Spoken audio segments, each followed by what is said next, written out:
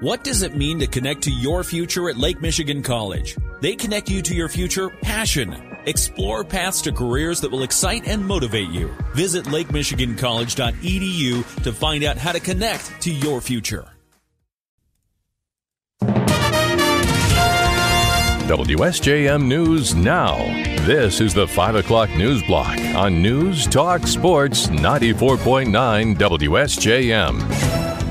Brought to you by the Town Crier Wire. Download the free local news app today.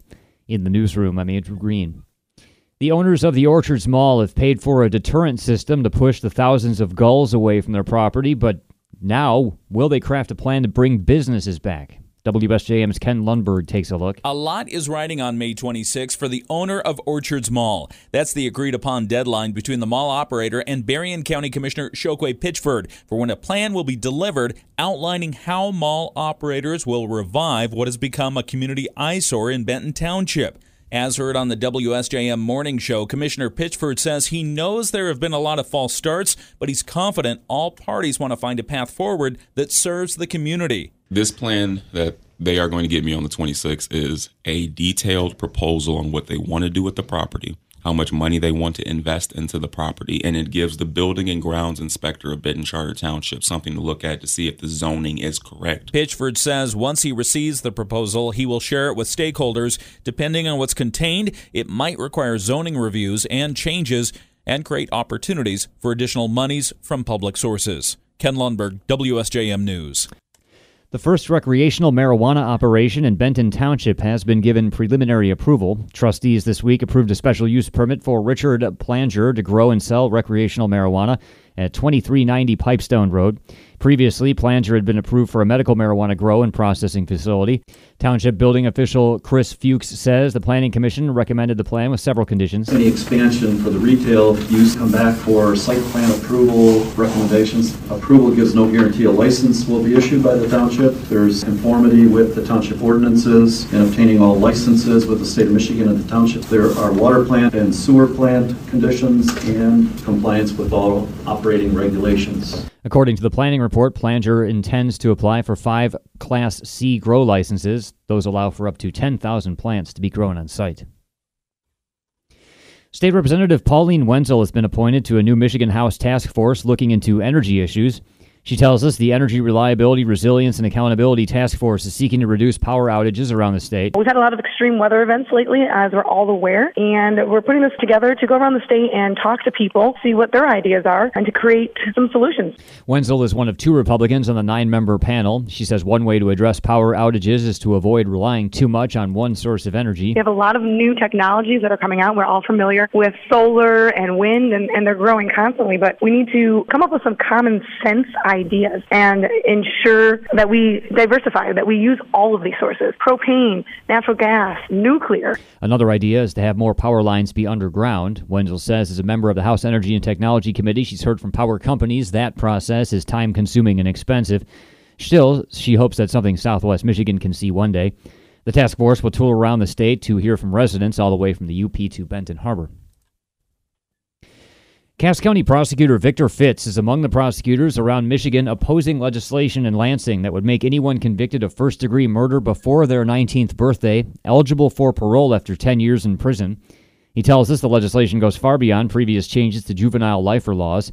Fitz told us about one Cass County case to which the proposed new standard would apply. For instance, Robert Lehman in 1997, he got a girl pregnant, didn't like the fact she wouldn't get an abortion, so he took her on a walk in a rural part of the county, showed her the grave that he had dug for her, and then he choked her, put her in the grave, and buried her. Testimony at trial indicated she may have been buried alive, and instead of confessing to his crime, he misled the family for well over a year, believing that she was still alive. Fitz says the sentencing rules should reflect the seriousness of the offense. He's spoken to several other prosecutors, including Berrien County Prosecutor Steve Perangeli, who told him they're also opposed to the legislation. They're banding together to speak out against House Bills 4160 through 64 and Senate Bills 119 through 123. That's why those bills are still in committee. The prosecutors are asking residents to reach out to their lawmakers about them. Michigan is poised to ban the handheld use of mobile devices while driving, as legislation to crack down on distracted driving has been approved in the legislature. How much of a difference will the rule change make, though? Speaking this week on the MDOT podcast Talking Transportation, Ryan McMahon with Cambridge Mobile Telematics has said that driving behaviors have gotten worse, especially since the pandemic. The amount of distracted driving that we have seen overall is up, in some cases, 30%. The amount of time that somebody is spending interacting with their phone while driving, in this case, more than 10 miles an hour, is up 30% in some cases. So what has that done overall? Well, we also know that we're facing a record number of road fatalities that have occurred over that same period of time. Cambridge Mobile Telematics studies driver behavior and crash data. McMahon says when Ohio passed a similar law to the one about to be signed in Michigan, distracted driving may have dropped as much as 9% during the first few weeks of implementation. He noted roughly a third of all the crashes that his firm detects involve a driver with their phone in their hand up to a minute prior to the crash, illustrating the mere act of handling a phone is a hazard.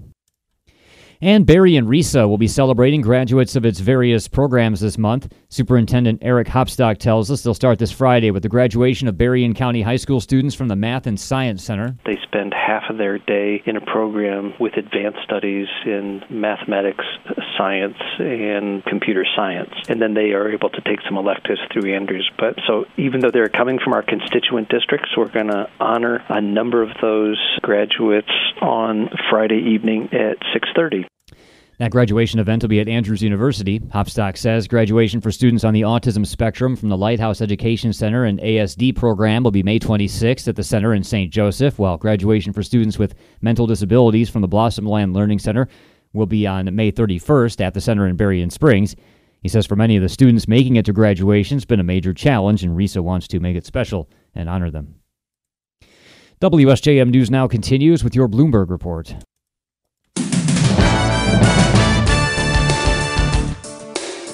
WSJM News Now continues, brought to you by Imperial Furniture in Dowagiac, where furniture shopping is fun.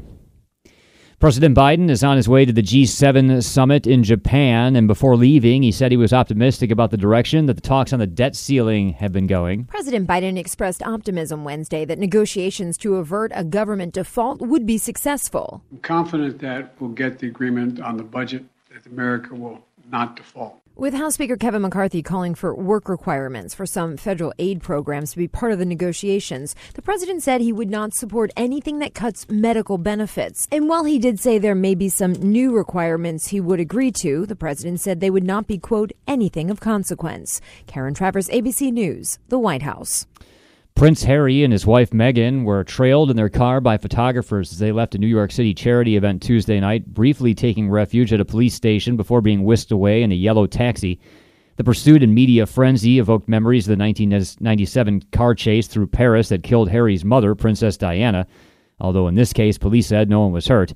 The royal couple set off alarms when their spokesperson claimed today that they had been dangerously pursued by paparazzi in a, quote, near-catastrophic car chase. That account led New York's mayor to condemn the paparazzi as reckless and irresponsible.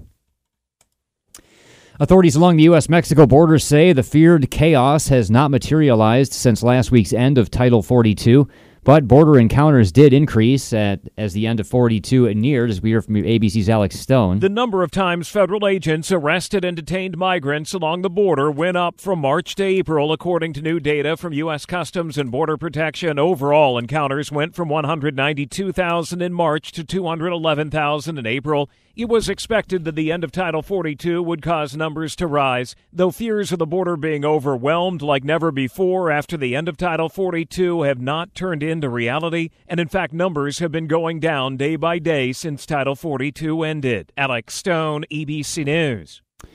Florida is banning gender-affirming care for minors effective immediately.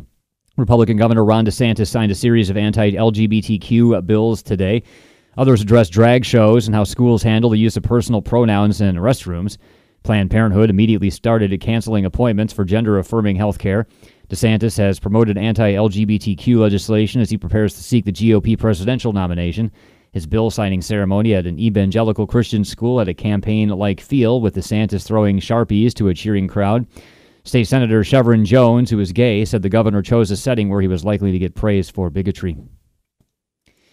Access to abortion medication is in the balance. While the Supreme Court's ruling last month will maintain the status quo around the abortion pill until a final decision is made, ABC's Devin Dwyer tells us the Fifth Circuit Court of Appeals is hearing the case targeting mifepristone today. It is very fiery. It's going on right now. A very conservative panel of judges pushing back on the Biden administration's appeal this afternoon of that Texas judge ruling, which we covered extensively here, that would strike down the validity of mifepristone nationwide. That's the most widely used abortion medication in the country. The government says that decision, which is on hold, of course, is deeply flawed. A grand jury has indicted a man who was already charged in the stabbing deaths of 4 University of Idaho students, allowing prosecutors to skip a planned week-long preliminary hearing that was set for late June. Brian Kohlberger was arrested late last year and charged with burglary and 4 counts of first-degree murder in connection with the November 13, 2022 slayings of 4 students at a rental home near the University of Idaho campus. At the time, Kohlberger was a graduate student studying criminology at nearby Washington State University.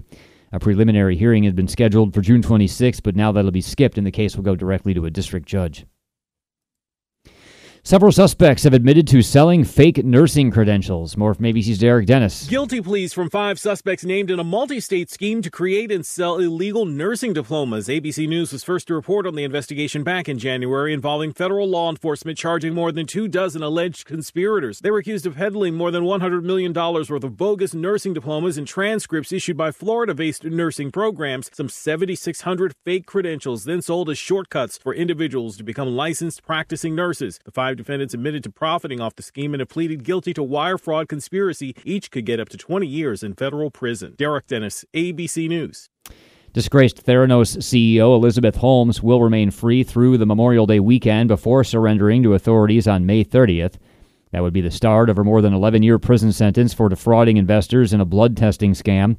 A federal judge set Holmes' revised prison reporting date after her lawyers proposed it in a Wednesday filing. It came after a federal appeals court late Tuesday rejected her bid to remain out of prison while she attempts to overturn her conviction on 4 felony counts of fraud and conspiracy. The punishment also includes a $452 million restitution. The 39-year-old Holmes will leave behind her 2 young children when she reports to prison. And Johnny Depp has addressed controversy at a film festival. More from ABC's Jason Nathanson. Johnny Depp's new film, Jean du Barry, opened the Cannes Film Festival Tuesday night, getting a reported 7-minute standing ovation. Wednesday, he faced the press. Merci beaucoup. Asked what he would say to those who don't think he should be at the festival. Who are they? Why do they care? They are supporters of his ex-wife Amber Heard, who's accused Depp of abuse, allegations he denies. Anonymous, with apparently a lot of spare time. He also said it's a strange time in Hollywood because no one can be their true selves. Because they must fall in line with the person in front of them. He says that's not the kind of life he wants to live. Jason Nathanson, ABC News, Hollywood. WSJM News Now continues with your weather forecast.